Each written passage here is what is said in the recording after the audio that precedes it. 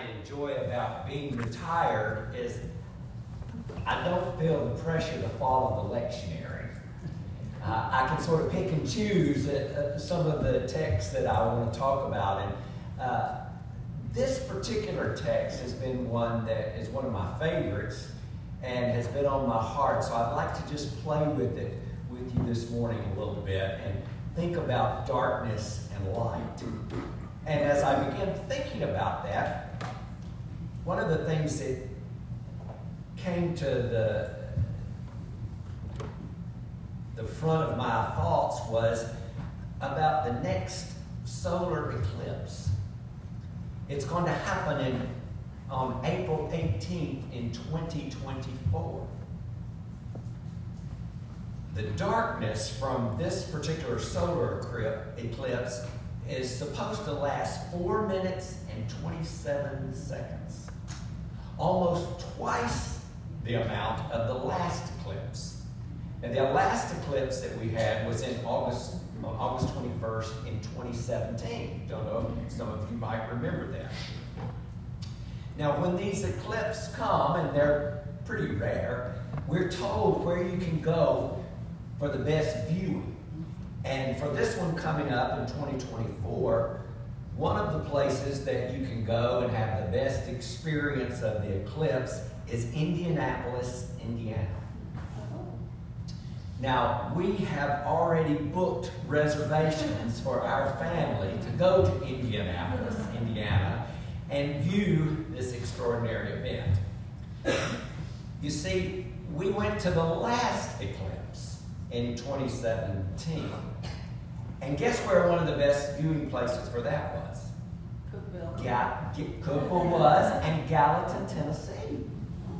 So we all went to Gallatin, Tennessee.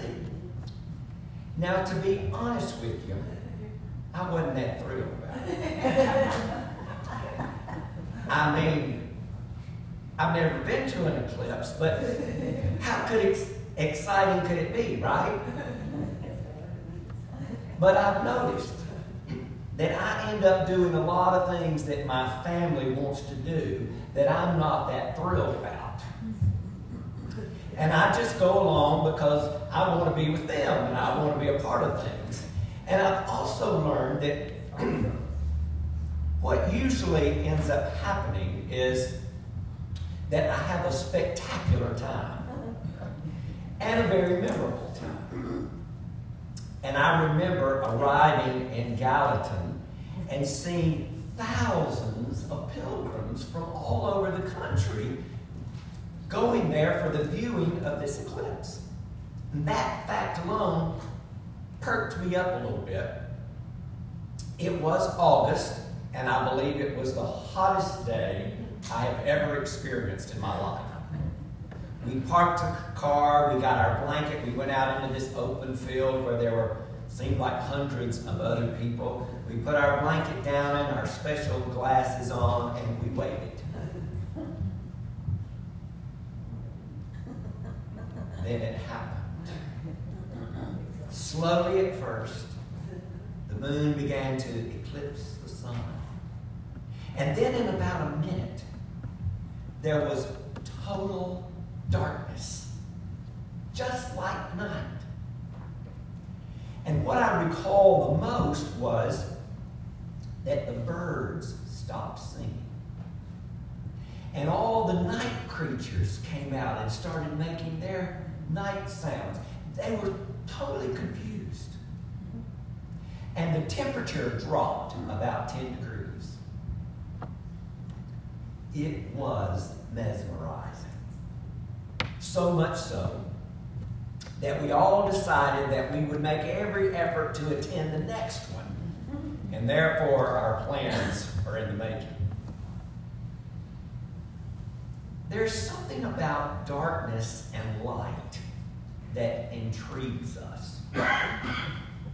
In some ways, it's just an ordinary event. I mean, the earth rotates on its axis, and every 24 hours holds within it some time of light and darkness. Dawn, daylight, midday, afternoon, evening, midnight, and then as we say, the sun comes up again. No doubt that there is something beguiling about the rhythm. But beyond its scientific explanation, we have also attached some spiritual and emotional bookmarks to light and darkness that enable us to talk about darkness and light in our souls and our psyches. We talk about light in reference to a full understanding. The light bulb may have been the first emoji for a bright idea. Spiritually, we talk about having an epiphany, a moment of enlightenment and full understanding.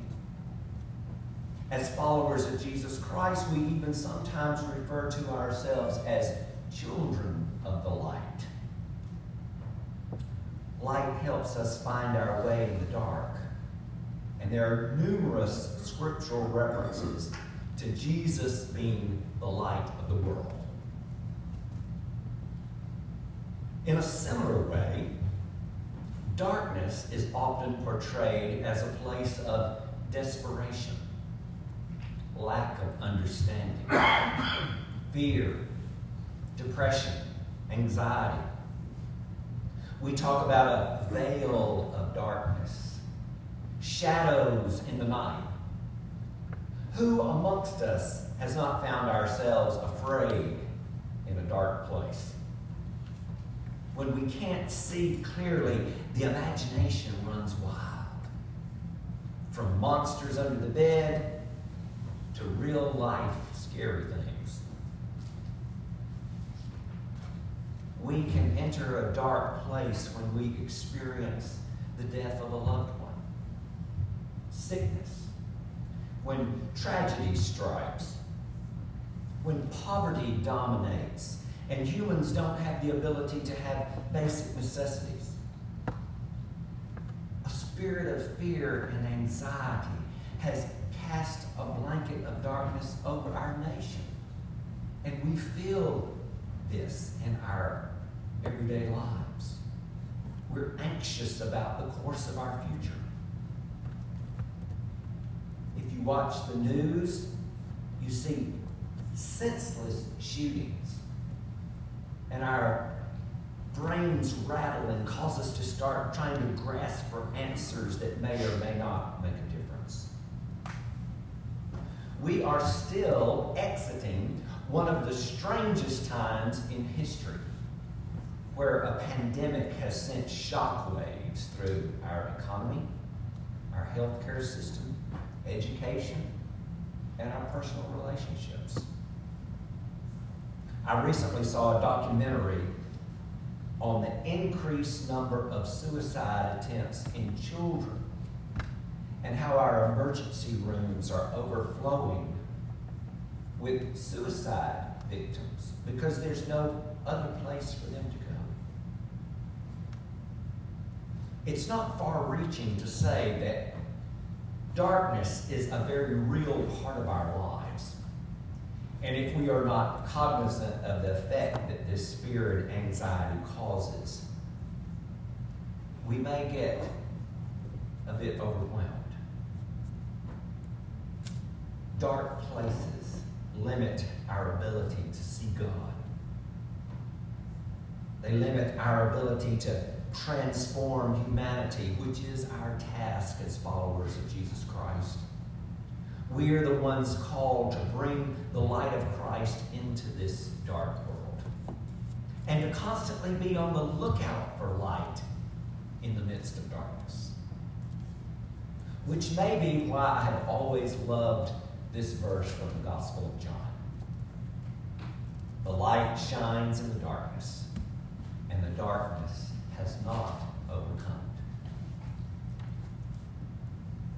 it. In her book, Learning to Walk in the Dark, Barbara Brown Taylor proposes that the dark has as many lessons to teach us as the light. And as a way of trying to learn more about darkness, she made up for herself an experiment. She and her husband owned a small cabin in the woods, and she decided to go there and spend some time focusing on the darkness. So at night, she turned out all the lights in an attempt to experience the darkness more fully. But light kept creeping in. First, it was the clock on the microwave. Then the blue glow of the lights from other unplugged appliances, laptops, printers, VCRs, cable boxes. It took quite a bit of effort to put out all the lights.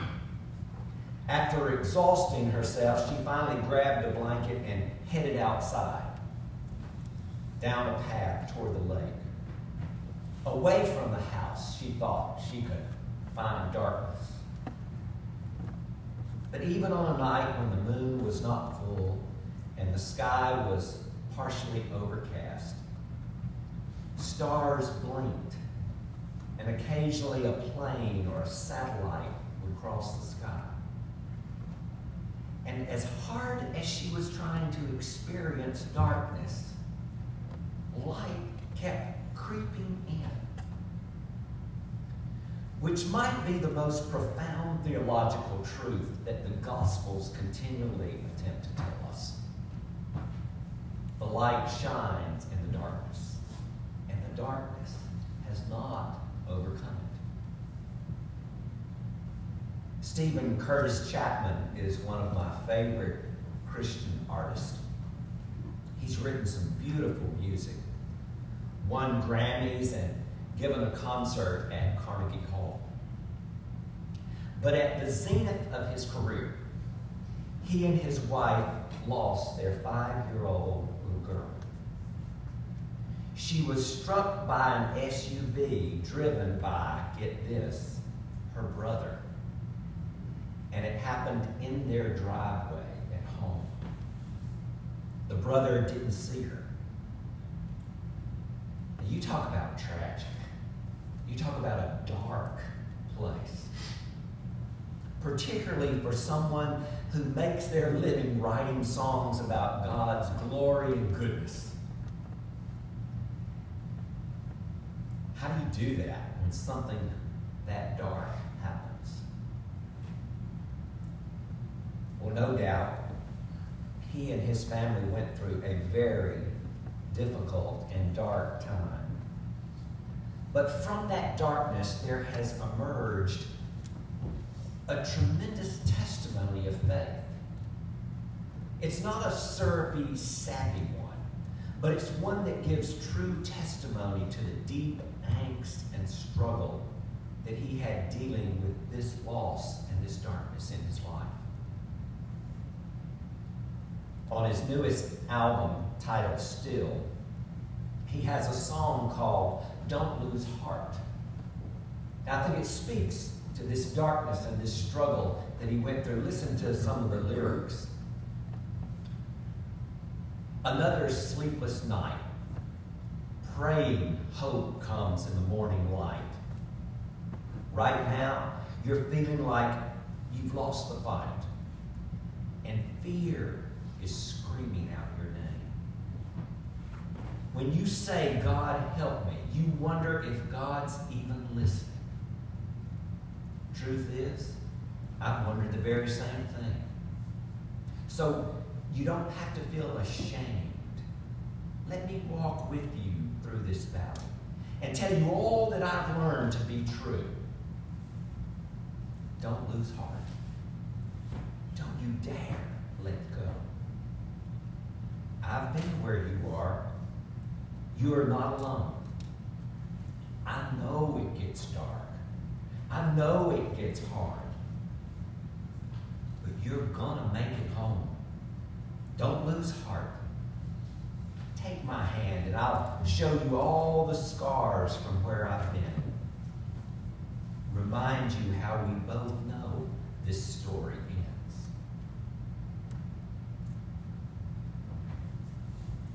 When I was a pastor in Morristown, Tennessee,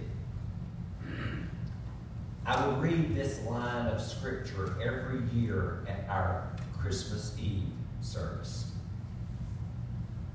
It was one of our most attended services of the year.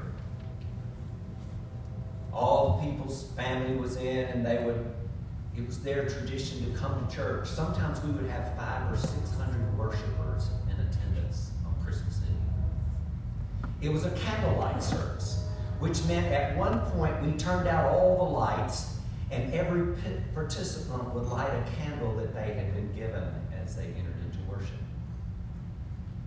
The candle lighting started with the Christ candle. It was our tradition to have an Advent wreath. I believe you all have that. And you know that during Advent you light a candle every week as you move toward Christmas Eve, where you can light the Christ candle. So with all the lights out, we would light the Christ candle and then start from the Christ candle to the congregation. And from there, it would begin to go down the aisles, sharing the light. And it was always stirring to me to stand at the front of the church and watch the glow of those candles grow as this dark room became encompassed with light. It was definitely a physical moment where the light shines in the darkness, and the darkness shall not overcome it. But as a pastor, I was fully aware of all the darkness that was in that room. Not only the physical darkness that happened when we turned the lights out, but the thick, heavy burdens of fear and anxiety that my well-dressed, happy-faced flock drug into that sacred space.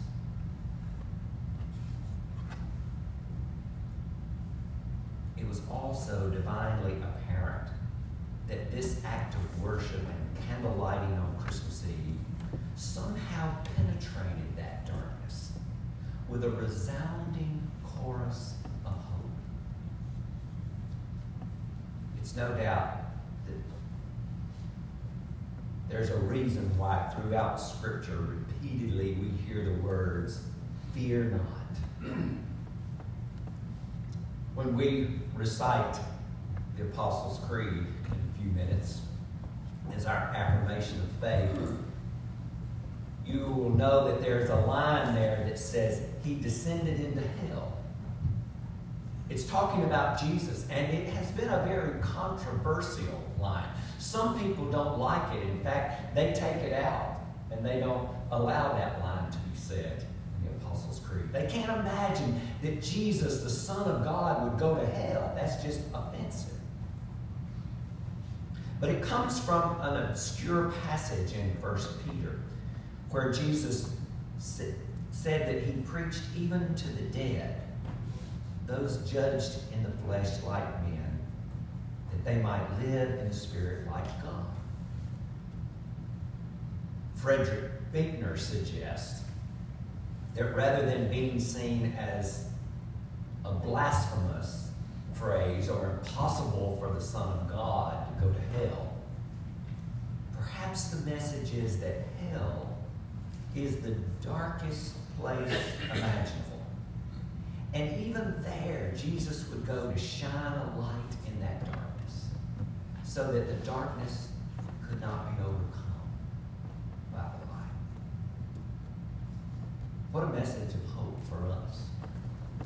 That there is no dark place we can go, that the light of God's love will not find its way to break through that darkness. The light of God's love shines in the darkness, and the darkness shall not overcome it.